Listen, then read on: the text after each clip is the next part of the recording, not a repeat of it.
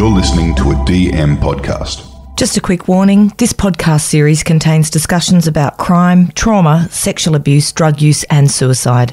Listener discretion is advised. I used to rob banks in the 80s and 90s and did 23 years in prison in 3 different states. It took 30 years to talk about the sexual abuse that happened to me and the spiral into crime, addiction and depression that all occurred as a result. Now, having turned my life around, I talk openly to inspirational people about trauma, survival, transformation and hope. I am Russell Manser and this is The Stick Up.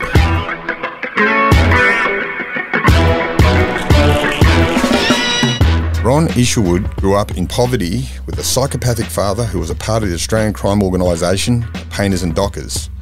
Crime and addiction were a big part of Ron's life. Today, Ron helps others with compassion and empathy through his podcast and his business, The Truth About Addiction. Ron, welcome to The Stick Up. Thanks, Russell. Thanks for having me on, mate. Tell us a little bit about where did it all start. I knew you grew up in Melbourne. I knew what I know of, your father was a painter and docker. Can you just sort of explain where you grew up and what being a painter and docker was? I was born in Victoria, in Swan Hill, which is a couple of hours out of Melbourne. My old man was a career criminal, petty crime, a good fighter. He was a good boxer. He was a fighter. He broke horses in and all that stuff. But in a little town, you get into trouble really badly. And he broke a copper's jaw and got kicked out of town, basically. He moved straight to Melbourne. They put him on straight away as a doorman. When you say they, who? Well, the underworld in Melbourne, the Painters and Dockers. They put him on as a doorman in the illegal gambling casinos. And he went from there. The Melbourne Painters and Dockers back in the 50s and 60s were a bunch of criminal organisation that ran all the crime. Yep. Everybody that was a criminal worked on the waterfront, and you couldn't get a job on the waterfront unless you were family and born into that crime family. Well, my old man was down there, and this is 1956, and he went through the ranks really quickly. He started off just on the door. Next thing he was owning one of the two-up clubs and the gambling casinos, and you still always made out you worked in the wharfs. Because if the coppers came and grabbed hold of you and said, "Where were you at 7 o'clock on Thursday the 5th of September?" I was at work. Then they'd go and check the books, and because you've rang them and told them that you're at work, and the coppers would come, they go, "No, he was here." So, those days they didn't have computers, so it was an organised crime. But also we stole off the boats. They stole off the boats, because we didn't have containers. Yeah, I remember those days. Yeah, unloading by hand. So everything, we was as poor as mouses. We had electric toothbrushes, and we had anything that could be stolen off the wharf was stolen off the wharf, So my old man, he basically was a bully, a standover man. That's what he really was. But he was a gambler, a big gambler. And he was a horse breaker and a professional boxer. So he went into the crime world as a really respected tough guy, super respected tough guy. Good combination, horse breaker. People who break horses, ride bulls, boxers, they're all people that are defined by their toughness. Exactly. And that was my dad. My old man was horse breaker. My Uncle Kevin fought in the tents. I fought in the tents when I was 8 years of age. I was fighting in the tents at 8 years of age. So our whole family grew up tough. You had to be tough. And you didn't tell on people. I remember doing some, I'm a boxing aficionado, and I remember coming across, there was a book, it was called Australian Fighters, and I come across a photo of your father as a boxer, as a recognised boxer. Yeah. Well, the old man was a good boxer. He boxed with some of the greatest boxers in Australian history at that time. When I look back on it, back then, boxing was never on the back pages of the papers. It was always on the front page of the paper. Them people, they were heroes back then. And they were tough. I remember him fighting for the Australian title. It must have been 64, 65, something like that. And he had a broken hand. Yeah. And they rang him up and said, the other bloke was supposed to fight. Something's happened. He can't fight. He cut the plaster off his hand and went and fought a 10-round main event. Yeah. And got a cup and 50 quid. That was what it was. You got a silly silver cup and 50 quid. So just let's backtrack a little bit. Where were you born? Swan Hill in Victoria. And sort of where was your upbringing? Like, what was school like? What was family life like? Well, school to me, I moved to Melbourne in 1956, so I was 2 years of age. Went to primary schools. We were really poor, as I said. The old man was a punter. So one week you'd be eating fish and chips, the next week you'd be eating bread and dripping. And a lot of people that don't know what dripping is just the fat. Yeah, the white fat. And they'd put that on the bread, And when I was a child, you ate bread for dinner, and the bread would go stale overnight because bread never had all the bullshit in it. Yeah. And you ate it for breakfast with milk. Yeah. And then Mum would make a pudding out of the bread and butter pudding. So bread was the staple food for the poor people. What are your siblings? You have any siblings? I got 2 older sisters at the time. One was a stepsister, one's a full sister. What was school like for you? School was, to me, my old man didn't believe in education. His attitude was, you're not going to learn anything at school. You're not going to learn anything at school. Because what you're going to do is, I was groomed. I was groomed to be a criminal. I was groomed. There's no other word you can use. Yeah. I was climbing through factories my first conviction is in 1966. I'm 12 years of age for a major shop break and and steal. And I'd break into big buildings, and they had. Where did you learn that skill from? Just family. It was okay to be a thief. Okay. I had to steal food to eat. On the way to school, my sister and I would steal fruit. Otherwise, we didn't have fruit we didn't have fruit. The old man was put all the money on the horses. I was very fit. As a kid, did you feel secure in your upbringing? Was there No. Did you feel loved? No, there was no such word as love. Yeah. There was no such word as love. I'd never seen my father kiss my mother or tell anybody that he loved them in my whole life. Never heard that word, love you. No affection and hugs? No, never. Wow. Never. The only time I would get recognition is when I'd tell him where there was a safe in a factory that I'd just broken into, or a shopping centre that, when I say shopping centres weren't existing. Yeah. I broke into Coles in 1966, and Coles was the biggest department store in Australia, and the Coles I broke into was the first GJ Coles of Australia. When we got caught for that, the kids, and there's a bunch of kids. I had all the street kids working for me, but before that, we were stealing lead off roofs. Yeah. I've always been the type of guy that had to make a quid because I was just poor. I was dirt poor. I had to wear my sister's shoes. The Dunlop volleys that the hand-me-down runners. They weren't volleys; they were little white runners. But that was what I was given as hand-me-downs. And as a little boy, was there much shame attached to that for you? Yeah, there was, but at the same time, everybody was poor. Yeah, except for my old man and his mates. Yeah. They all drove brand new cars, tailor-made clothes, diamond rings, and they all lived the life. But their wives and kids didn't. Yeah. Women were sort of like the mob, isn't it? It's like you watch The Sopranos, you watch some of those mob movies and that sort of thing, and it's not too dissimilar to that. It is the mob. Yeah. It's Australia's version of what we called the mafia. Yeah. We call the mafia, and we see it on TV. When you're in the Painters and Dockers, it was a family. You didn't get in there unless you were family. Let's go and talk about the Painters and Dockers in general. You had to earn your stripes to be in that team, didn't you? You know what I mean? And there was no such, you couldn't tell on it. You couldn't be an informer. Those sorts of things would end up pretty bad for people. The Painters and Dockers were notorious for cleaning their own mess. If there was something that happened, people were killed often and consistently. But they had all this incredible story where you didn't go and get the bloke at his home. You never went and shot up someone's house. You didn't shoot someone's car up. The car can't shoot back. There was none. There was actually rules. There was a code of honour. Yeah. Yeah. But it only stayed for a little while. By the time I became involved with them in a violent level, it's 1971, 72. I'd realised it was all bullshit. It was a lie because they weren't loyal. Because I'd set up a bank robbery for one of the Painters and Dockers, one of the top criminals. And my mate was a bank teller, and they robbed the bank, and then lashed me the money. Yeah, my square up, my whack. So I realised, but I still didn't believe it. I still believed the lie. I wanted to be accepted. I wanted to be part of. So I did a lot of stuff of breaking into places, telling my old man where this place was, how I'd got in. Then him and his mates would go there, and they'd get the vaults or they called them vaults. So just big steel doors, and they'd get in there and they'd cut the doors off and empty him out, But that in itself wasn't those guys. It's like the early days shoplifters, like the Australian. Remember, we had a gang in Australia called the Kangaroos. They were an international gang of shoplifters. A lot of them were Painters and Dockers, weren't they? I grew up with them. Yeah, Ryan O'Callaghan, the Fibber, And they went overseas. This gang, can you just explain what the Kangaroos were? The Kangaroo Gang was a mob of guys that went to Europe and they went to London and they were shoplifters. And they were good shoplifters. They were shoplifting like the best jewelry stores in London. You know, they were just playing everybody off the break. Plus, they were also really good at break and enters.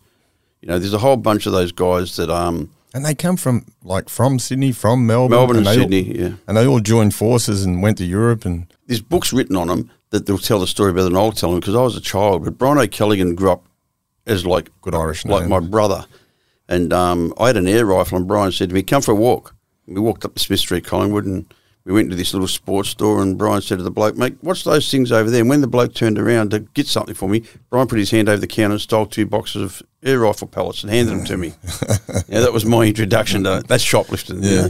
But the bloke didn't have a clue. Brian's like, mate, can you get me those 2 things over? And as he'd bent over, he just put his hand on the counter, grabbed them and just handed them to me and said, get outside. They're legendary stories. When I was in prison, I used to hear these. They were like romanticised stories of the Kangaroos where they went in and stole some $500,000 diamond or something like that, unstealable, all bolted down, and they just done these feats of fucking artistry. You know, they even climbed into planes that were transporting money to go to the mint to be burnt. You know, they'd climb into planes and, you know, unload the planes, you know, and steal the money out of the planes. They were very connected. They were educated crooks. They weren't sort of bums. They weren't.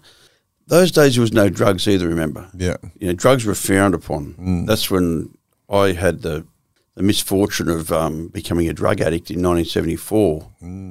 By that time I'd got out of jail and I'd gone to Sydney and I was on heroin. So I'd lost all this weight. And they was like, what's wrong with you? What's wrong with you? And I said, I've got stomach cancer. I had to make something up because I was a boxer. Because that could have got you killed, couldn't it? Yeah, 100%. Oh, you were a liability. You were out. You weren't going to be working with the gangs, you know, because their attitude is all junkies were scum. Yeah. You know, junkies couldn't be trusted. They'll give you up. Yeah. And the sad part is it's embarrassing, but it's a true story. They put on a barrel. What happens in the Painters and Dockers, if you got arrested, they'd put on what we call a barrel, which 18-gallon keg of beer on the Sunday, and then all the Painters and Dockers would come down and they'd donate money to your family or to your legal fees. So, unbeknownst to me, they'd put on a barrel, and on the Monday, I'd gone down the union rooms, and they'd give me, you know, whatever it was, $2,600, just a lot of money. And said, "Yeah, mate, this is go towards you and your medical treatment." And I was beauty. I can go and buy 2 ounces of heroin with that because heroin those days were $1,000 an ounce. You know, I was like, "Yeah, beauty, thanks for that." Yeah. But you know, that sort of came undone pretty quickly. I remember a story. I was at Goulburn, Maximum Security Goulburn in 1988. And there was an old bloke there with emphysema. He was an old Melbourne. He was an old painter and docker, and he showed me some paper clippings. And he said, and the paper clipping was about 2 blokes getting knocked on the docks down there. There's 56 people there at the and not one person saw a thing. Exactly. That was the esteem that the painter and dockers were held in. Yeah, that was exactly what would happen. You know, like that's what I realised. My life became a lie. Yeah, because I lived by this code of ethics. You know, that you shoot people, you do this, you don't tell anyone, you do. You know, and these guys were just not playing by the same rules. So I was actually playing with a stacked deck. You know, the cards were You're the only playing the game, and I later come to find that out later in life. Even this code that we've got to live by, and I can only a few play the game. Yeah, there's not many that play the game. You know, like there has been a very few, but the ones that notarized and big noted themselves the most were the ones I found out were the shit kickers. Yeah. And the quietest one, and there's a guy called Jimmy Constantine. He killed himself. He was blowing a building up for the Jewish, you know, doing a Jewish stock take on a building, you know, and a Jewish stock take is in reference to an insurance job. Yeah. And Jimmy'd blown the place up, and he had his wife and kid. His kid was only 4 years of age at the time, sitting down the road while Jimmy went in. He used nitropil, which is a fertiliser. He'd never used it before, and you mix it with diesel, and you put gelignite with it. It's an explosive. And Crash course is an explosive here with Ron Isherwood. Explosives 101. Yeah, I actually went to a monkey course in 73 for different reasons, of course. And Jimmy was running down the road after he'd set the explosives, and the wall fell down in front of his wife and kid, and they seen the wall fall on him and kill him. Wow. That Jimmy Constantine is one of the few people that I'd say was a good guy. You know, he was my hero as a kid. You know, he looked after me as a kid. He gave me rifles. All the rifles he gave me had silencers on them. I don't understand what that was about. He must have wanted to scare the rabbits, but, you know. But that's where I grew up, you know. And as I said, when I got involved with the Painters and Dockers, as a young, still as a kid, I'm only 17 years of age, and Longley and Baisley was there, and Baisley went on to kill Isabel Wilson in that Donna McKay murder. And that was him, was it? That Baisley, that was the Grafton stuff with the mafia stuff. The mafia stuff. Yeah. Well, I'd introduced him to the guy that got arrested with, a guy called George Joseph. He owned Melbourne Firearms, and George was like my adopted stepfather. He took me in, George, and he knew that I came from a really bad family. He knew that I was pretty broken. My old man was a psychopath, complete psychopath. And George took me and he taught me how to shoot. He taught me how to make guns. He taught me how to him and his wife couldn't have children, so they took me in and they loved me. They used to take me out to their farm on Saturdays and we'd shoot. How did that feel from a kid that didn't receive love at home? How did you respond to that? I loved it. Yeah. I loved him. I looked forward to going up after school straight to his gun shop and washing the grease out of the guns, because all guns used to come to Australia packed in grease, because as we said, we didn't have containers, so they had to be kept from the salt. Stop the rust. And my job was to clean the guns out with petrol and diesel and clean them all out and get all the guns going. And my reward was that I could fire the guns. So that was my reward, But was that the first semblance that you ever had of a real home? First semblance of what I called normal relationship between a man and a woman. Yeah, wow. Where I actually seen him showing love and affection and putting his arm around me. I was really uncomfortable when he put his arm around me. I thought, well, maybe he's got some bad intentions, this guy, because where I came from, a man didn't cuddle a man. A man didn't tell a man he loved himself, and I'd always had that fear of, the pedophilia sort of stuff, because, things happened in my life, not directly to me, that happened to my family, that made me a little bit wary of sexual predators and things like that. Yeah. And I remember a guy picked us up from the pool one day, not the pool, down the beach one day down St Kilda Beach, and he gave us a lift home, and one of my mates said to me, he tried to touch me. Yeah. And I'm like, don't be stupid, Well, it ended up my old man knew him from the jail, the bloke, and I said to my old man, do you know, because he said to me, I know your dad.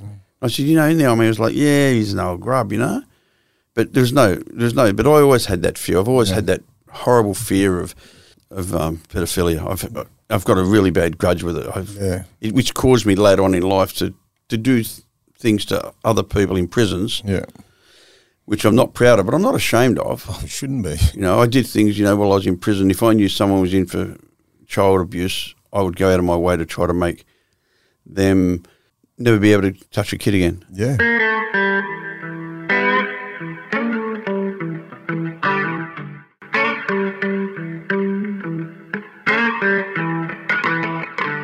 Let's talk about drug use. How did that come about when you started using heroin in particular? It's a big step up. My old man hates tattoos and he hates drugs. Jeez, hates tattoos. I've got a full body suit and I was a heroin addict. Yeah. So I was rebelling against my dad. I hated my father, even though I loved him, because it's such a contradiction. I heard stories from other blokes. At this stage, I didn't know you, and I was in jail, and everyone used to talk. A lot of people used to talk about you in a legendary status and they were talking about how you'd been tattooed all around the world, in different places around the world on your travels. Yeah. Is that the case? Yeah, I did it on purpose. Yeah. I collected artists. I went and collected artists. I didn't want to get tattooed to be a tough guy. I'm very pedantic in everything I do. Everything's got to be right, and I've got to do everything perfect, and I've got to do it. And I knew I wanted a bodysuit for my whole life, because you're in the nick, all the blokes have the jail suit on them. It was all shit. Yeah. And I wanted the bodysuit. Was that a representation of anything, Ron? Because I know some of your stuff is like the Japanese. What's that called? Yeah, Yakuza. Yeah. Was it? It is in some ways. It's a fuck you. It's a fuck you to the system. Plus, every tattoo I've got's got a meaning. I'm not a religious person, yet I've got Jesus and all stuff on my arms for my mum. One of my first tattoo ever was on my arm, says in memory of mother, when my mum passed away. Yeah. That was my first tattoo. I had bullshit tattoos, but Yeah. my first real tattoo was in memory of mother. Yeah. And then as I travelled the world, I got tattoos of angels on my backs for my twin daughters who are 40 years of age now. And so every tattoo had a symbol, but they also had to go to a certain tattooist. Because I picked the guys who, everyone thinks Ed Hardy's a clothes brand. Ed Hardy's actually a famous tattooist from San Francisco. Yeah. And you know what I'm like. You can't get tattooed by Ed Hardy. I was, it's funny. I look back on my life. Because you've got a good life. It's like a movie, Yeah. I used to get dressed up in drag to do armed robberies.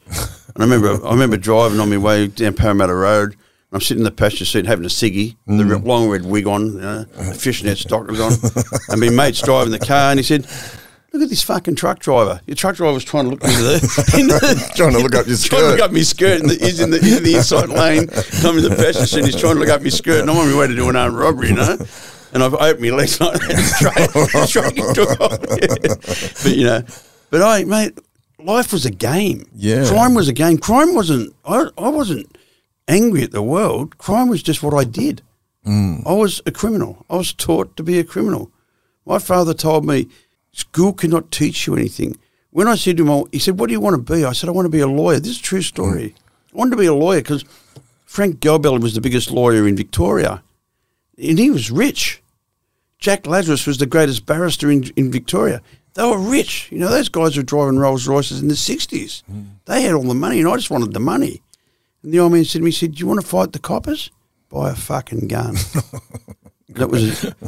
And then fast forward 1971, I'm involved with a shootout with the police in a siege. Let's go through a bit of that, Ron. Let's talk about what happened there. Mate, there was myself and 3 other guys, a lot older than me. We broke into a service station and then cut a hole through the wall and climbed into what we'd call Harvey Norman store. It wasn't Harvey Norman. It was back in those days. It was whatever it was, records and TV stores. And you got to remember, in 1971, TVs were as big as fucking tables. They were giants, So we had a van parked in the service station overnight, so it was looking like it was going to get repaired. And that way we already had the van there to load it up. So we'd left that there. We broke through. We cut through the wall. It took us all night. People think crime's easy. Crime's hard work. Crime's hard work. I say that. There's no such easy money. I don't know what you've been doing, but it was never easy for me. I've never had easy money.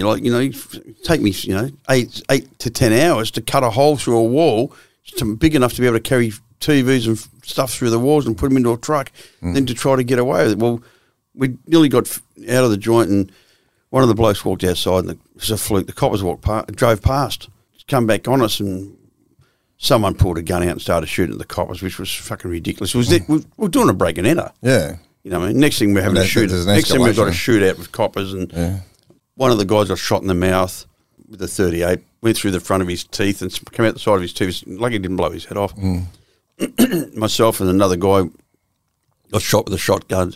I got all the overspray. The other guy lifted off the ground, completely lifted off the ground. It was like when you see something in the movies where someone gets shot with a shotgun, they go flying through the air. Yeah. That's how it happened. It was fucking horrific. It was horrific. I don't care what anyone says. I was shitting myself, and I couldn't get out because we was on a corner, and the coppers were at the front, the side, and the back, and you couldn't get out. And they all had their cars parked with their lights on, so I couldn't. Every time I'd run to a door, they'd bang, bang, bang, bang, and we'd stop shooting. No one was shooting. They were still shooting for 15 minutes after we'd stopped. Then they were scared to come in because I went and hid. I went and climbed into a fucking, up into the roof. I hid in a big box. I just laid there, and it's going to sound really funny. I fell asleep. That's crazy. I know. I fell asleep. Were you on drugs? No. I'd never taken a drug at that stage. Okay. I'd never had a drug I didn't have a drug in my life till I went to jail. Yeah, I fell. I think it was stress and exhaustion. Yeah, I fell asleep, and it's happened to me before in really serious parts of my life. Yeah, that I've actually been to a point where it's that much stress, I'll just shut down and go to sleep. So anyway, we gets arrested. They tell me my mate's dead, the one that got shot in the face. They bash us for, can you imagine, because we're charged with attempted murder on police. And one of the other guys that didn't get shot, he went missing straight away. A couple of months before that, we'd been at my father's 2-up game, and he'd had a game of pool. It's going to sound stupid, it's the truth. Had a game of pool with a guy for $1. And the guy says, double enough and $2, double enough and $4. Well, Gary comes back into the room and I said, how'd you go? He goes, yeah, $4. And I put it on the 2-up, back the pennies. He said, he didn't pay me. I said, what? He said, he didn't pay me. I said, what do you mean he didn't pay you? He told me to piss off. Piss off goose. I said, you can't do that. And this bloke was like my hero. He got out of jail and, I sort of looked up to him and I said, mate, come on, downstairs. You've got to go and sort this out. You can't cop this. And long story short, they go downstairs. I grabbed the old man's 45 from behind the counter, follow him downstairs. They have a bit of a punch-up. Gary's getting beaten up, so I jump in and give the guy a bit of a slap on the head with the gun and say, get out of here, fuck off, And he turns around and he says, I know where you live, I'm going to knock you. I'm like, what? And he said, I know you're going to knock you. So, yeah, I go upstairs. I tell the old man, he goes, in the car, let's go. The shotgun's in the boot. You got to kill this cunt. I'm like, fuck. You know, I'm 17. I was 16 at that time. So I was 16. He said, come on, let's go. Blah, blah, blah.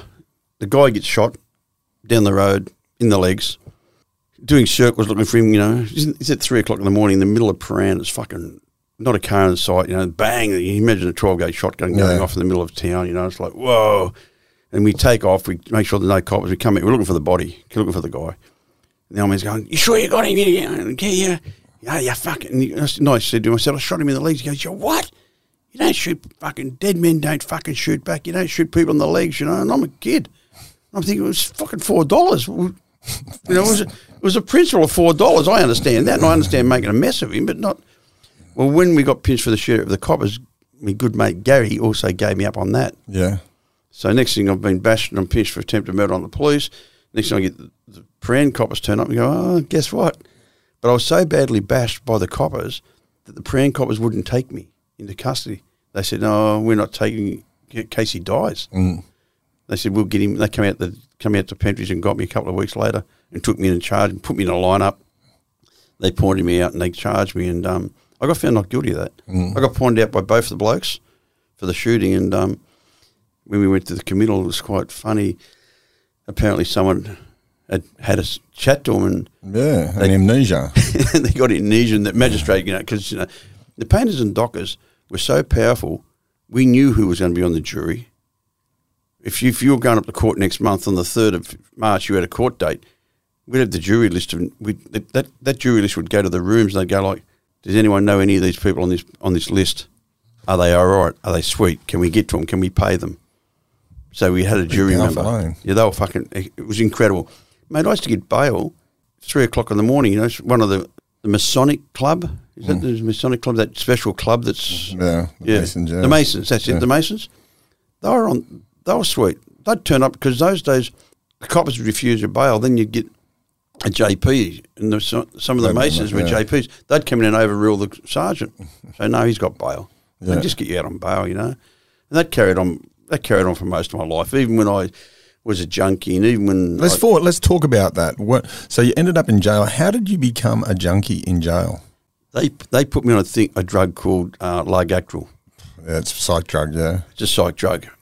I'd come out of Pentridge. The judge ended up, I got found not guilty of attempted murders, and I went to a youth training centre. The judge said, he's too young to be in Pentridge. He should never have been in there. And he sentenced me to 13 months in a youth training centre. And as soon as I got to the youth training centre, Graham Jensen was my cousin. He's a very famous armed robber who got killed by the police. Yeah. And then after they killed Graham, they backed up with the Wall Street and killed all the coppers. Yeah. Killed those 2 young uniformed coppers there, and that was so. That was just, that in itself was a chain of events, wasn't it? Where it was tit for tat. It was a tit for tat. Graham and I were in. We'd grown up together all our lives. We used to call each other cousins. We're not really cousins, but we call each other cousins. He sent a message down to me. Oh, this bloke's a dog. You know, the old message you get through the system. Yeah. This bloke was a big bastard. About 6'2", you know. So I kinged him, and we punched on, and I get locked up straight away, and you know. So I've just got to the youth training centre. I'm already punching on with some guys twice my size. The system in its wisdom said, this guy's a psychopath. We just got to have to medicate him because they put me into a padded cell. Because it's a heavy-duty drug, that Largactil. Yeah. It's a heavy duty to sedate people, to stop people from acting violently, to get what I'd seen of Largactil, my experience, I've been on it too, it's just to get you to stop you from moving. Yeah, liquid lobotomy, I used to call it. Yeah. Stop you from thinking. So they put me on that. I went through the system. I'd been on it for a few months, and excuse me, I'd walked back to. They'd moved me out of the youth training centre into a better section, and there was a guy there. He said to me, "What drugs are you on?" The junkie. The junkie. Yeah, you always find the junkie. That one. Yeah. And I said, any good? I don't know, mate. And he said to me, "You're trashed every time you take this. You're trashed." He said, "Don't swallow it tomorrow. Bring it back and show me what it is." And I still remember, mate. It was just a white sugar tablet. And he said, that's the grouse, you can shoot that up. That was my first injectable drug. Yeah. He shot me up, I fell on my knees, I vomited, and the next night I couldn't wait to get back there. The reason was I called it remission. Yeah. A day out, remission. When you're in jail, You know, drugs are often referred to as remission, as Ron just said, or I'm just going to have a day out and you'll have some medication that's just going to take the edge off you and slap you up a bit. Yeah, and, you know, I found what it did for me, what drugs did for me is they stopped the chatter. They stopped the stuff in my head, because I was one of these guys that lived in his head. I was quite willing in the criminal term, what you call willing. You know, I could do an armed robbery on my own, or I could shoot. I could do all that stuff. But I couldn't walk down the street at night without being afraid. Yeah, I get it. You know what I mean? Scared of the dark. I went for all of that. Like, you know, I'd walk down the middle of the street with my hands armed up, ready to punch on with nothing. Yeah. And if I had to go home... I so relate to that, Ron. Yeah. I was terrified to go home because I didn't know, you know, I'd be making excuses because, you know, I'm in trouble with my dad. And I'd get home and there'd be no trouble. But all the way home, I'd just go through this incredible panic, this insane fear of, what's going to happen, you know? And I had that my whole life. And drugs put that to sleep. It just stopped it stopped the fear. Yeah. That fear, that unknown fear that I felt like I was a fraud and I was always going to be caught out. Imposter syndrome, it's classed as these days, isn't it? See, I was taught you weren't allowed to be afraid. And to me, being afraid was a weakness. And being a weakness made me vulnerable to other people. And because I'd come from such a violent upbringing, you know, because I've watched people, you know, from the time I was 4 years of age, getting stitched up at my mother's house, getting bullets trying to get dug out of people, and you know, people getting their heads caved in with house bricks, and just that was normal. That wasn't unnormal for me. That wasn't like normal for me. Would be someone to say hi. How you going, mate? Treat you nice. Yeah, treat you nice. That would be. And you become suspicious of people who do treat you nice. Yeah, I just didn't want anybody to come near me. Anywhere near me, you know. I say this, and I say it as a backhanded slide, but it's the truth. If you made me feel good, I wanted to have sex with you. You made me feel bad, I wanted to kill you. Yeah. It was that simple. Yeah. It was really that simple. You make me feel good? Yeah, let's go. Let's go. You make me feel bad? You're gone. Yeah. You know? And I became so afraid of everything that I just became insanely violent. You know, I grew up with that Dennis Allen. You know, like he was Dr. Death. Dr. Death, yeah. That era was normal. It was something in the water that era. Yeah. It really was. There was something in the water that era. There's some people that, you know, Chopper and I were in Pentridge together in 1971. You're referring to Chopper Reid, yeah. Yeah, we were together in Pentridge in 1971. We're both kids. We're the same age. I think he's a little bit older than me, or a couple of months older than me. And he was just a big bully. Long before Chopper ever became Chopper. He was just the first time he'd been to jail sort of thing. Graham Jensen, Chopper Reid. You know, I can just run through a whole name of people who are all insanely violent and hated the law. Yeah. The hatred for the police was fucking phenomenal. The hatred was just this incredible hatred. And you know what? We'd walk down the street and throw rocks at cops' cars. I remember cops used to be on push bikes. You know, I'm 68 years of age. Cops would be on push bikes, and we'd steal old FJ Holdens. And you'd drive past me, you just smash the passenger door open and knock them off their push bike and just keep driving. You know, that was fun. Yeah. You know, some copper walking down the street and someone would king hit him. But where do you think that come from? My father. Yeah. My dad used to say to me, "Did you do that? If you're in trouble?" And you go, "No." You say, "Are you lying to me?" You say, "You only lie to two people in this world, coppers and cunts. Which one am I?" That was what I was brought up with. Yeah. You only lie to two people in this world, coppers and cunts. Which one am I? Yeah. Because if you lied to him, you were either putting him on the copper or you were putting him on the cunt. Then he'd just flog you. Yeah. You know, and when my dad flogged you, he didn't give you a smack on the backside. He kicked your head in. You know, he never beat you without you bleeding. You had to bleed. You had to be laying on the floor, semi-unconscious, bleeding. And I'm talking that was me, my mother. Didn't matter. And I'm talking about when I'm 12 years of age, being beaten by the ex-Australian light heavyweight champion. Tough guy. But he's just insane. Yeah. You know, I had friends come over from school and have an argument with him. This is a true story. I'm having a shower and I hear this, bang, bang, bang. And I run up the passageway and there's one of my friends there on the floor with his head cut open. You know what I mean? He says, get him, drag him off the floor, get him, he's fucking bleeding, take him out the front and jump on his head, this dog. I said, what's going on? He said, he just told me his brother's car's faster than mine. He just hit him on the head with a chair. He tried to shoot me. This is the same era. This is exactly the same time. This is just before Longley and Baisley came to live at our house. my old man and I had just driven home, and we'd had our relationship had soured. And he was talking something to me about something, and I just sort of, by that time I think I'm a gangster, I'm 14 years of age, 15 years of age, No, it's a lie, I'm 16 or something. Anyway, we pull in the driveway, I'll never forget this as long as I live. And he said something to me, and I said, it didn't happen like that. And I got out of the car and I slammed the door, and he yelled out, "Don't slam the fucking door." I said, "I didn't slam the fucking door." And he jumped out of the car and fired 2 shots at me. I'm his 16-year-old son. Yeah. Fired 2 shots at me at the front of the house. Well, I've jumped the fence and I fucking took off. I didn't come home for weeks. Yeah, 45, pulled a 45 out and fired 2 shots at me. Crazy. For slamming his door.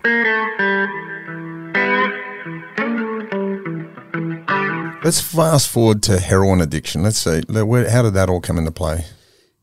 In 1974, I had a car crash. 25th of March 1974, I had a car crash in Burwood. I was smoking a lot of pot. Burwood, Victoria, or Sydney? Yeah. I got parole from Victoria to New South Wales in 1973, the 25th. For a fresh start, or? Yeah, my dad had moved up here. My dad and mum had moved up here. Plus the parole board, because we'd got found not guilty of shooting police, the parole board thought it was a good idea that I move up out of the state, and the police thought it was a good idea that I'd move up out of the state, you know, because their attitude was, well, you don't shoot police. If you shoot at police, you're going to get knocked. Yeah. In Victoria those days, they killed people. Until the 90s, Yeah, they still do. So I get up to Sydney, I have this car crash with them. We're selling a lot of pot. Those days we're selling a lot of pot, and I was still in the painters and dockers, but not really. I was a thief. I was still stealing every day with some of the old painters and dockers, and we're doing breaking enters and things like that. I'd had the crash. We had a crash. Smoked some hash. We had this bad crash, and they'd let me out of hospital. I had a broken jaw and a broken leg. I didn't know about addiction. I just didn't know. And I was selling pot, and was at a house, and a guy turned. I was the man. I was selling hash and pot, and I was the man. And this guy walked in. Everybody in the house got up and left the lounge room. We were listening to music, Pink Floyd, and went to the kitchen. I'm like, what the hell is going on there? And there was a young girl there, one of my weaknesses, and she said to me, "Oh, he's got some hammer." I'm like, "What?" "He's got some smack." I said, "What?" She goes, "Have you tried it?" She goes, "You shoot it up." And because I'd shot up the leg act, I said, "Oh yeah, I've tried it." Well, she said, "Why don't you buy a cap? We'll share it, and then we'll have a good time together." So I bought a cap. It was $30 for a capsule of heroin those days. And you get 6 or 8 shots out of a capsule, when you're first starting. It was my first shot of smack. It was in 1974, and I loved it. I loved it. The very next day, the guy that I bought that $30 cap off, I organised a meeting with him, and I said, "How much do you pay for your heroin? How much do you sell? How much do you make a week? Who do you work for? And can you get me an ounce?" And he started working for me. And because he was a full-blown junkie, I tried to keep up with him because he was having a shot in the morning, shot at lunchtime, shot in the afternoon. Within 6 weeks, I had a habit. I didn't know there was such a thing as addiction. I didn't know there was such a thing as a habit. And what happened was I woke up this morning, I'd had a shower, and I got really sick and I started vomiting. Let's talk about heroin withdrawals. Like I always say, picture the worst flu you've ever had and times it by 10, and that'll give you an indication what it feels like. My first heroin withdrawal was in 1976. I didn't withdraw from 74 to 76. I never withdrew. Because that morning I woke up and I felt sick. Jimmy came over and he said, I thought I had food poisoning from the night before because I was vomiting green bile. He started laughing. He said, "Nah, you're right, mate. Just have a shot." I'm like, "What?" And I swear to God, it was like it was yesterday. I thought, I will never run out of this stuff again. It felt so bad. Because that fear, like I know from my own heroin use, I lived with fear that I'd run out and have to withdraw. Yeah. So I just kept powering on. Exactly. So I didn't. And what happened to me was I got pinched. My life story. I got pinched. I'm back in jail. It was the first time I ever had heroin withdrawals. I was at the MRP. At Long Bay, It was back in the day. Abbo Henry was there. There was, a lot of guys there. And because I had a pretty good name on the street, I was pretty willing and everyone knew me and I was a boxer and I was a painter and docker, so everyone sort of respected you and everyone knew you, and I was a good crook. I could earn. All of a sudden, I'm a junkie. And I remember the first night being in Long Bay at the MRP, and I'm going through withdrawals. I'd never felt anything like it. I'd wore the skin off my knees, my elbows, and my shoulders from rolling around on those old canvas sheets from rolling around and around and vomiting and vomiting and vomiting. And I was banging up.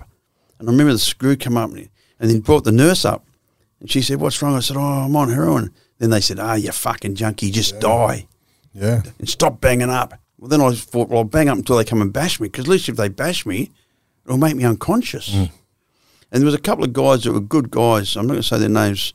One was in pension on a murder blue. He had a lot more worry about than me. He came up and got me out of the cells. And the other guy was Bobby Stolter. Bobby's dead. They came up and got me out of the cell, carried me downstairs and put me in the yard, took me to the shower and washed me, got me clothes and took me back up to the cell. They did that every day for fucking 5 days. They come and got me because I couldn't even walk. I was that sick. That was my first heroin withdrawal, and it was horrific. And I said, I'll never use heroin again. That's shit. That's fucking horrible. Within 24 hours of being released, I was stoned. I'd started that cycle of heroin addiction. Because a big part of your story, Ron, a massive part of your story is your recovery. Yeah. And you're well known in prisons, in the criminal world for your recovery. If someone's suffering from some sort of addiction, you're the go-to guy. A lot of people say, give Ron Isherwood a call. Let's talk about your recovery journey. Where did that start? In 1977, I escaped from jail. I escaped and, so I came back to jail. Warren Lee French was a mate of mine. He'd just been killed. It was 1981, actually. He'd just been killed. I was scoring off Warren. He'd just been killed, and I was like, I've got to stop, this is crazy. And that filthy Roger Rogerson was looking for me, because if he's looking for you, he's going to kill you. He's going to kill you. So what happened was I got pinched again. While I was in there, Warren got killed. French and I were mates. We were mates. We trained together. We grew up together. Warren Lamb French, it's well known that Roger Rogerson killed Warren Lamb French in Dangar Place in Annandale, isn't it? Murdered him in Dangar Place, yeah. I had a lot of fear. I'm in jail. In 1977, when I was escaped, a mate of mine that was in the house with me when I was an escapee, and I'd got on a drug called Ritalin. I don't know if you've ever used it. It's a it's like speed. Yeah. And I'd gone into psychosis, and I thought the house was surrounded. And I said to my mate, he was a plumber. He had his bag with him. I said, cut a hole in the floor, and I'm going to escape out under the house, in the terrace house in King's Cross. Well, he cut the hole in the floor, Mark, and he kept on going himself. He done a runner, got away from me. Yeah, you were driving him mad. Oh, mate, he was terrified I was going to kill him. Yeah. So he wrote a letter to me while I was in jail and said, mate, if you put half the effort into recovery as you do into using, you'll be able to get clean. He was in a rehab. Yeah. It was in 1981. He was smart, mate. He got a couple of Sheilas to start writing to me from the rehab. Oh, we've heard a lot about you. We'd love to meet you. And I'm like, I want to go to rehab now. There's girls there. There's girls there that haven't got penises, because where I'd been for half my life, the girls had penises, And the true story is, mate, a guy came out to 12-step me. That's when someone comes to visit you. And I thought... when they say 12-step, is to invite you into the Narcotics Anonymous or Alcoholics Anonymous program. Exactly. And this guy, he come and visited me, and he started telling me about his story, how he felt, how he thought. And I thought he was an undercover cop. I thought, wow, he's good, this guy. Yeah. He's really good, this guy. He's fucking good. Yeah. I went back to the yard and I said to the boys, anyone here a junkie? Can you tell me? Because I'm trying to manipulate this bloke. Because I wanted to get bail to get away. Yeah. I was going to do a runner. I was going to get bail and take off. That's what I've always done my whole life. Yeah. If I got bail, I took off, So cut a long story short, he'd visited me 6 weeks in a row. Those days you'd go to Supreme Court every week. And he came every week. He came to Supreme Court, and I'd get knocked back for bail. So you were trying to get bail to a rehab, yeah? To a rehab, yeah. And in the end, after the 6 weeks, we got bail to the rehab. And as he waited downstairs, we came out of the place. It's funny how crazy we are. I had a pair of jail Crosby slippers on. That's what we used to have down there, the Crosby slippers. I had a pair of jeans I'd manipulated off some bloke on remand, and a green jail T-shirt. That's all I owned. Nothing else. And I'm walking down the street thinking I'm fucking on fire, thinking I'm kicking goals. But I couldn't run away from this guy. I didn't want to make an ass of him because he'd visited me 6 weeks in a row. And I thought, I'll wait till I get back to the rehab and then I'll do a runner. And I got back to the rehab, mate, and something happened. And the thing that happened was the therapeutic value of one egg helping another. It really was. There was a miracle happened. No, I'm not a religious person, but I'm a spiritual person. I believe in goodness. Yeah. And people actually cared, and one of the bosses, she was a woman, she was a good sort. She said to me, we've been waiting for you to come, notorious Mr. Ron Isherwood, just being sweet and that. And I said, are they all good sorts like you there? So I went to that rehab, mate, and I stayed there for 10 months and I stayed clean. And I didn't really learn much about recovery. What I learnt was the therapeutic value of one addict helping another. And I got a thing called compassion and empathy, something I never had my whole life. And how I got that... That's born out of love, so people give you some love while you're there. I got love. I had to report to the police station every day, and a lady called Anna, I love her, Anna M. And Anna used to drive me into Goulburn Police Station every day to report. And she, just out of conscience, she was a staff member. She'd drive me and she'd buy me a bottle of Coke. And it was like someone just gave me fucking $1 million. But she gave me kindness. And she said to me all the time, she was an old drug dealer. She said, Ronnie, you'll be right, mate. You'll be right. Just hang in there, darling. You'll be okay. And I was crazy. You know, I was violent. You know, anyone that said something to me, I just wanted to hit them on the head with an iron. It's like, get out of my face, I'll kill you, you know, because I was so confrontational.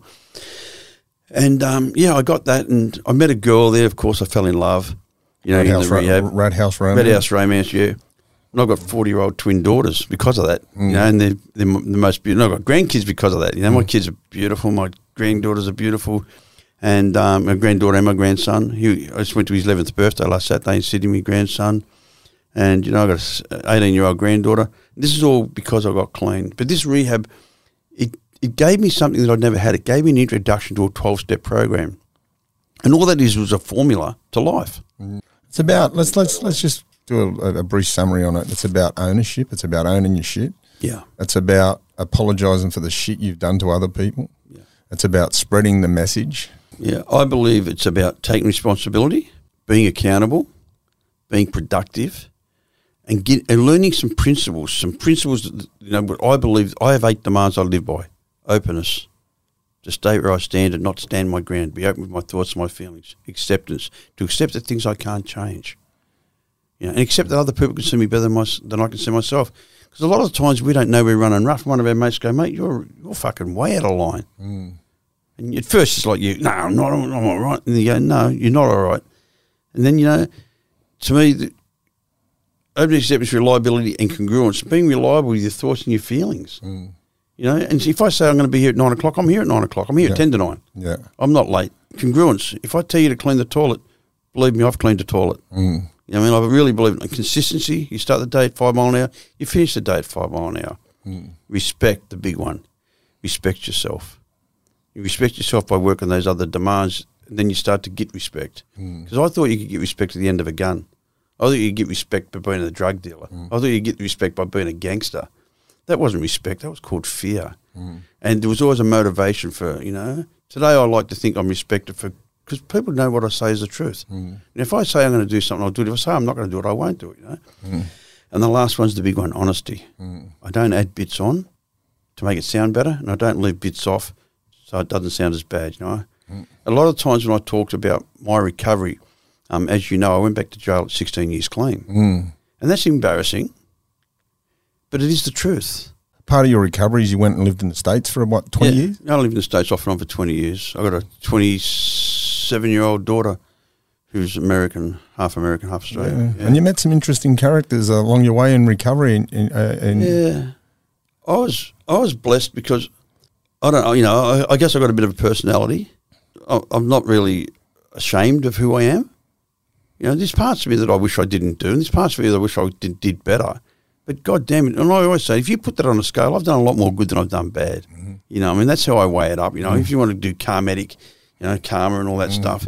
Yeah, so I went to the States to get tattooed. That's why I went to the States, because I wanted to get tattooed by some certain tattooists over there, and I love their cars. I'm a Corvette freak.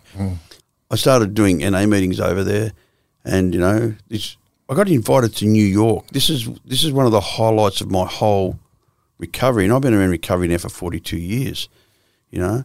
And I got invited by an older woman who was in AA. She said, would you come and be a guest speaker at the New York Mental Institution for the Criminally Insane?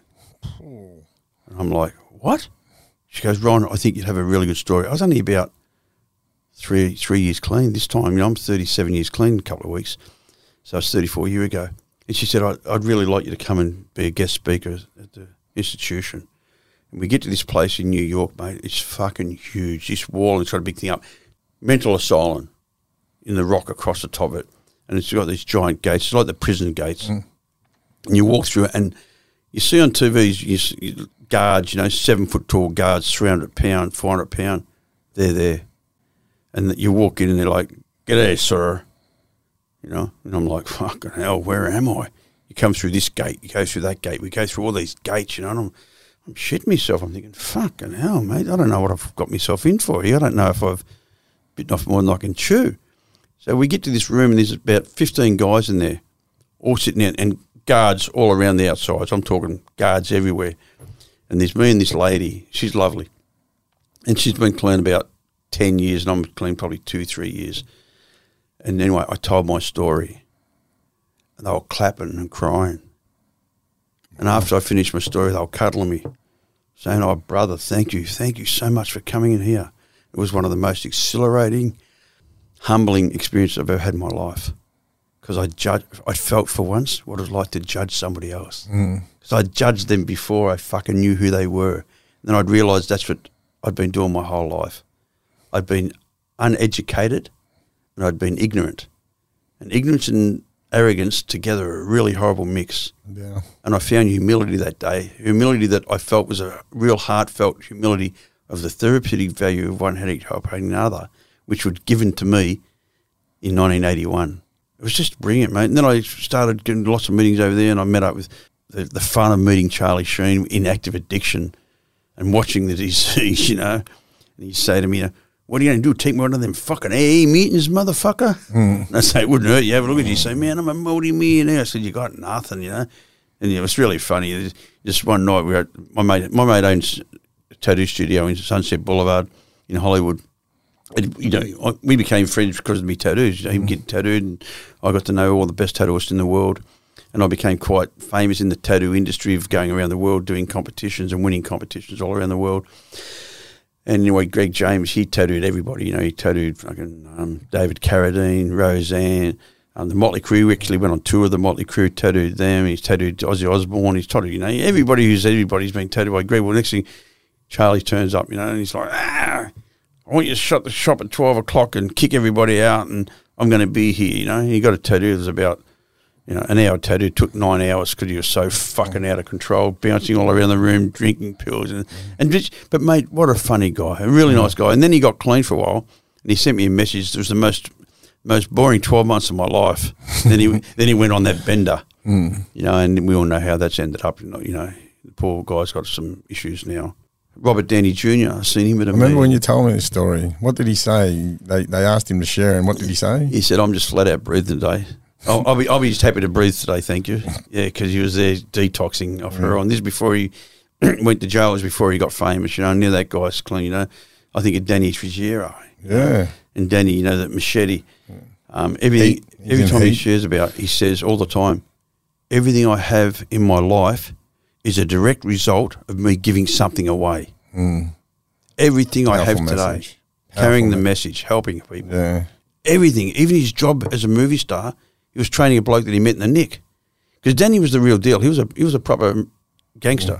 Yeah. He was a proper... He was in the movie Heat. It was one of my, Yeah, Machete, Heat. Dust Till Dawn. Yeah, he's 50 years clean. Yeah. Only 50 years clean, something like that, And a good human being. And he helps a lot of people. A lot of the guys from the prisons go to Me's because of Danny. Yeah.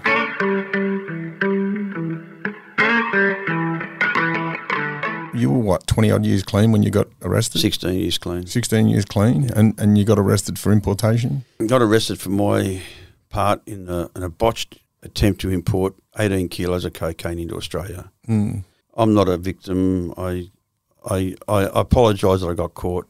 If I hadn't got caught, would I have been apologising? Probably not. This here was pretty well publicised when it happened too. You copped a lot in the media. You lost a lot, you know what I mean? You lost you were pretty comfortable at that stage. Yeah. You lost everything, didn't you? Yeah, I was wealthy. I was 16 years clean. I'd been around recovery for 21 years. Married to a beautiful American woman. Had a beautiful 6-year-old child. Was living in a waterfront mansion. Had a super successful jewelry company, which I still own today. And I was doing property development.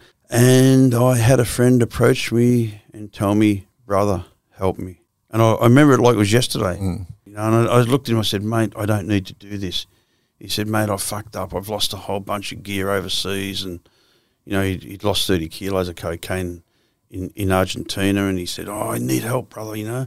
If you come and say," because, you know, I'm not a saint, you know, I knew the people. If you come and give your word that I'll make good, they'll give me more. And I did. I went to Brazil and I said to them, yeah, give it to him, you know, fix him up. He'll fix it. And he owed me $100,000, so I was motivated to, you know, I'd lent him money. So there was a financial motivation. Don't worry about that. And cut a long story short, we got arrested. We got arrested in 2002. We got arrested and I got sentenced to 18 years imprisonment at 16 years clean. I got arrested in Byron Bay, and there was an old mate of mine called Kenny Dooley. I shouldn't know Ken. Yeah. Ken's a good mate of mine. You know, an old heroin importer. Yeah. Well, I get to Grafton because I get arrested in Byron. Byron Bay Police Station won't take me because I'm a painter and docker, and the cartel might break me out because Byron's as big as a fucking phone box. Yeah. So they take me to Lismore. Lismore sends me to Grafton. I turn up at Grafton. Ken's working in the reception. Hello, mate. I knew you were coming. You know, it's all over the news. I knew you were going to be here. This is your bed pack. He gives me my bed pack. This is my bed pack because I'm with my cowie. So I get my bed pack and I go to the cell. I undo my bed pack. There's some cigarettes there and there's 2 joints. Kenny hasn't seen me for years. He doesn't know I'm clean. So I'm 16 years clean and I'm sitting in Grafton, pinched for a major conspiracy to import cocaine to Australia. And I open up and there's 2 joints sitting there. And I looked at it and I thought, I'm 16 years clean. And I thought, fuck, you know, I can handle a joint right now. You know, fucking, my life's just turned to shit. And my cellmate's with me and he's not in recovery. He's like, fuck yeah, we're kicking here, let's get stoned, you know, we'll party in here anyway.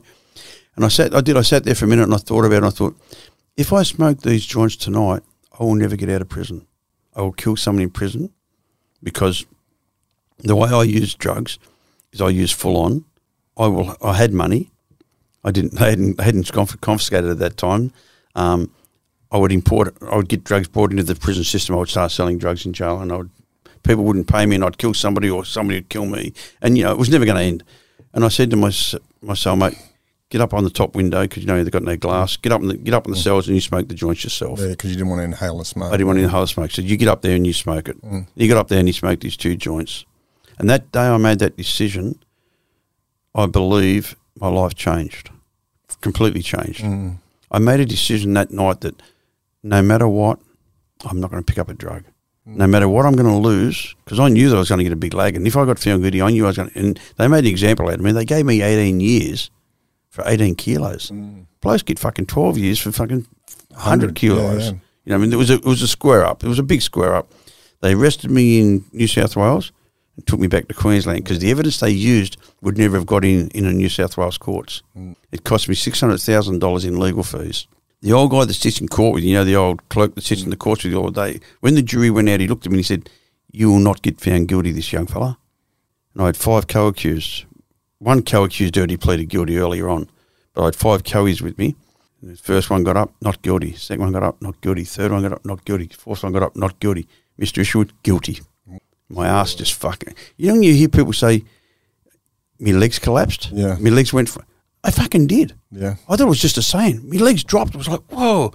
And my girl, my wife at the time, she started screaming. I said, stop. Don't show any fucking emotion. And I went, that's a bit fucking tough.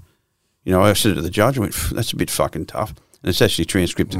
If you go into you Google me, that'll come up. And I said to the judge, I went, that's a bit fucking tough. 18 years, you know, you're having a go. You know, because he was having a go. So, cut a long story short, mate, I went to jail, got taken back to Queensland. I got found guilty. I went to the prison system and I made a decision that the only way I can stay clean is to carry the message. And you've done it well, let me tell you. You know, Ron is renowned in prison for carrying the message. A lot of people are so lucky to encounter Ron in jail because the people that Ron assisted in jail to get clean, a lot of them are clean today. And he was sort of like, you know, this is from what I know, he was sort of like the Pied Piper of recovery. Everywhere he went, every unit he went, every jail he went, a whole heap of people got clean for him carrying his message.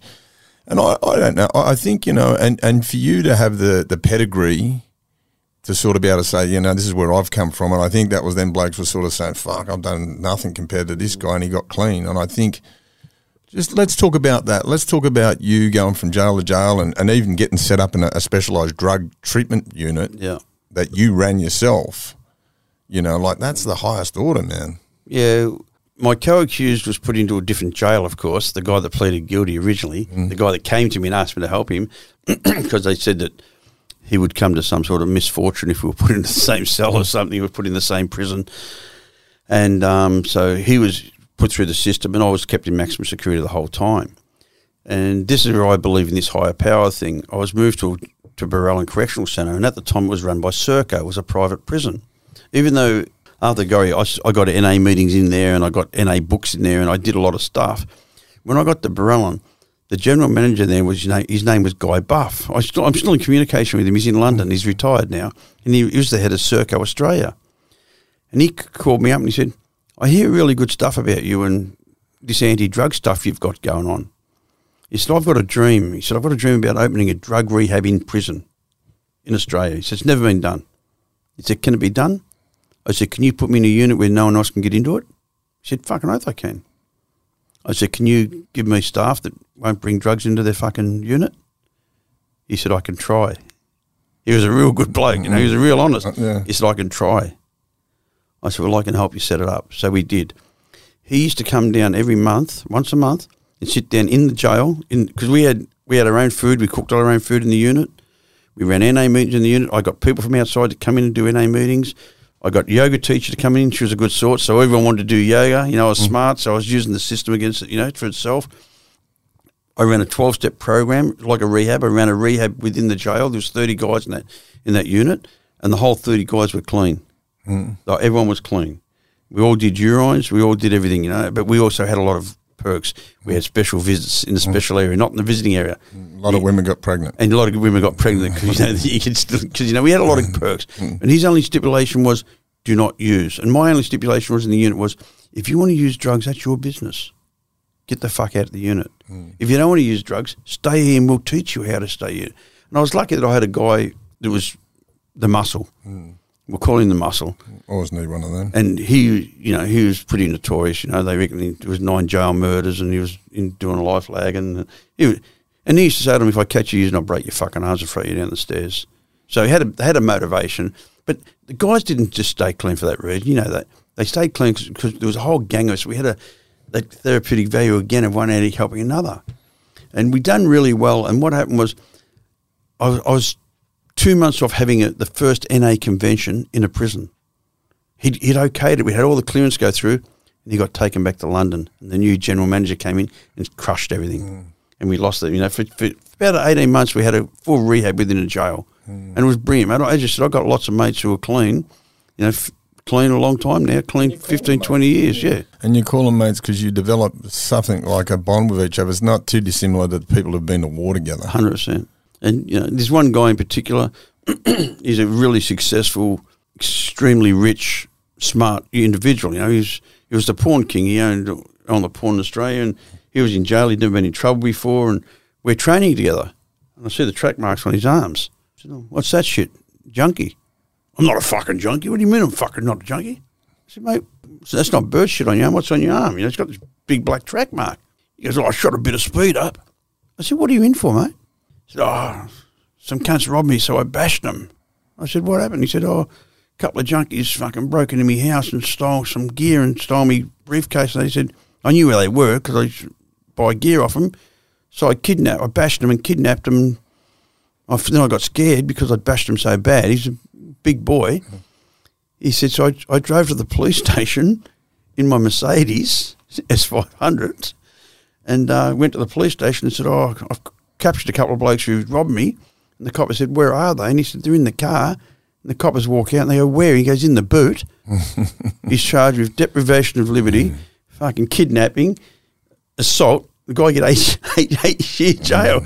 I said, you're not a junkie? And he's been clean ever since, I love him. He's married. He's got kids now. And he says it all the time. He says, I can't believe how embarrassed I was when you called me a junkie and how indignified I was. Like, how dare you call me a junkie? I'm a multi-millionaire businessman. And, and that guy's been clean to this day and he's still clean, and there's a lot of them. But that must feel really rewarding to know that you've played a pivotal part in helping people create lives that are full of good memories. I think I was given a gift in my life to get out of where I got out of, and that was an understanding of how important life is. I tell this story, but I don't tell it often. In 1985, when I relapsed, my daughters were only 3 years of age. I was on 120 ml of methadone, which you know what methadone is, a horrible drug. Killed 2 elephants. And I was trying to use on top of the methadone. And I'm not a religious person. I had 2 dreams. This is a true story. I was staying in this little $25 room night in Bondi Beach. The girl I was with was standing on the corner working. She was prostituting. I had 2 dreams. The first dream I had was my daughters and I were walking along Bondi Beach when they were about 8 years of age, and I'm holding their hands. They were 3 at the time, the twins. That was a dream. I woke up the next morning and I thought, that was a weird dream. I was holding my kids' hands walking along the beach. Go to sleep. Forget about it, you fucking silly old junkie. The next night I dreamt, this dream blows my brain. I dreamt that I died. In this dream, I've died, and I'm on my way to wherever you go. And I just remember the fear. It was like walking through customs strapped up with fucking heroin. I could feel the coldness and the fear, and I'm thinking, okay, I've got to talk my way out of this. And in my head, I'm going, the people I shot, they weren't innocent people. They were gangsters, and they were fucking horrible cunts, and the people that I robbed, most of them were institutions, and I'm justifying everything. And I get to where I'm going. This is like what I'd call the pearly gates. There's no gates, but there's a stop. There's a guy there, the long hair. This is the typical imagination, what you'd imagine would be whoever's at the gate. And I said, hey, listen, man, like everyone I fucking shot, they were pieces of shit, and it was tit for tat. And he's smiling. And I said, most of the stuff I did is, I was an addict and I was fucking, and he's smiling. And he said, you don't get it, do you, Ron? And I just remember that cold, terrifying feeling. He said, you committed the greatest sin man can commit. And I went, oh, fuck, I'm in trouble. And then he stopped and he said, you wasted the gift of life. Wow. And I woke up the next morning and I went to detox and jumped off 120 melodone, and I've been clean ever since. And what's that, 37 years? 37 on the 3rd of March, which is 6 weeks away from 37 years. After that dream still scares. When I talk it now, I get emotional and I get that real, that was something special there. There was something way beyond human recognition or my intelligence. Way beyond my intelligence. I'll give you a message. Yeah. Let's fast forward. You get out of jail. You done 10, didn't you? I did 8. You done 8? Yep. What did you get released to? Well, I'm blessed. I got released. I went from there straight to my best friend, Frank, the Greek guy that's my whole life. He's my brother. A multi-million-dollar mansion sitting in the water at Sans Souci. So I go straight there. I come from a cell. And Frank and I were together last weekend. I met him. He came to my book launch. Is that him? Yeah. And he said, you're mad. He said, you sat in your fucking room all day. 8 years straight in solitary confinement in maximum security. I was mad. I was completely mad, and I didn't know what I was going to do. I was like, what the fuck am I going to do? That's cutting out. Yeah, I thought, what am I going to do? I'm never going to fall in love again. My wife had left me, of course, while I was doing the sentence. She'd gone back to America. I'm partial to a good-looking girl. And I thought, fuck, my life's finished. I was 57 years of age. I thought, Jesus Christ, what are you going to do, And I've always been a good money earner, but, And I thought, well, I still have my jewellery company, so I can go back to do jewellery. And the parole board said to me, you can't do jewellery. I said, what? They said, well, on your defence, you said you were importing emeralds from Brazil and it was cocaine. We're not going to let you bring jewellery into the country. I said, okay, well, I'll go back to drug and alcohol. No, we're not going to let you do drug and alcohol because you might sell drugs to the fucking clients. Mm. I'm like, are you serious? I've just come into jail. And I said to the parole officer, I said, there's 3 things I'm good at. Jewellery, drug and alcohol, and fucking smuggling. Which one do you want me to do? She said, oh, you can't say that to me. I said, well, you're putting me in a position. Cut a long story short, I said, I'm going to open a car business because I'm good. I love cars. You've had some good ones. And we opened up a company called Sugarman Classics, and we started importing Corvettes from America. But some people might call it luck. I don't know what it is. I call it divine intervention. I imported C1 Corvettes before they were very popular in Australia. I was paying $40,000 for cars in America, and within 5 years, I sold one recently for $390,000. It just went completely out of control. They're the most fashionable car in Australia today. Mm. The C1 Corvette has now become the most popular car nearly worldwide. The same car I paid $40,000 for, you couldn't buy for $140,000 in America. They'd gone up so much, they've increased. We stayed open Sugarman Classics. I met a new girl. She was absolutely beautiful. She was really intelligent, fucking a lot smarter than I am. And she ran the company. I did all the hiring and firing and buying and designing. She ran all the books. And she just took control of me, basically.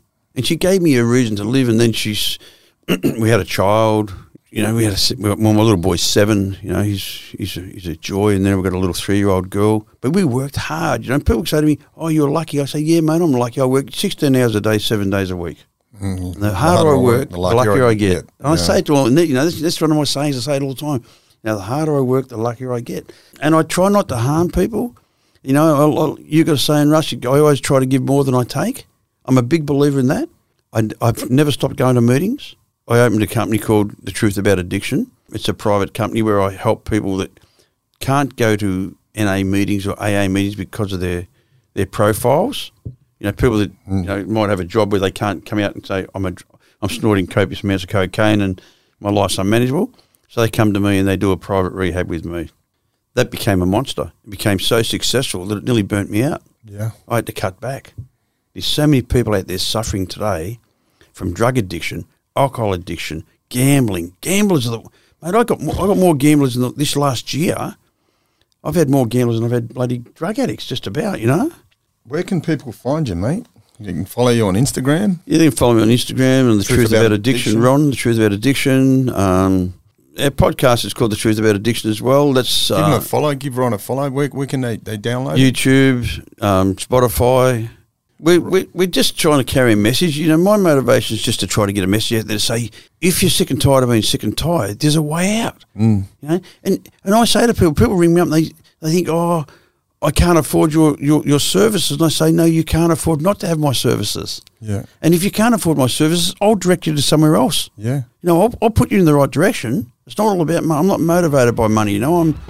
I'm pretty happy. I'm okay, you know. Like, the whole thing that I care about is you ring me up in 12 months' time and say, mate, I've got a job. I've got a new girl. My girl's pregnant. I haven't had a punt, you know. That's the reward that I get. I get rewarded in a different way, you know. My higher power takes care of me physically, financially, and spiritually, you know. I really don't have to do much. All I got to do is do what I do on a daily basis, remain humble and remain centred that I'm not doing this on my own, that there's a power greater than myself that's restoring me to sanity. Put my hand out and say to anybody, and I mean anybody, whether you're the fucking waitress or the owner or the CEO, you're the same to me. I don't care who you are. I'm not impressed by what you tell me, I'm impressed by what you do. And I've got no judgment, I don't care. If you want to use drugs, that's fine, honestly.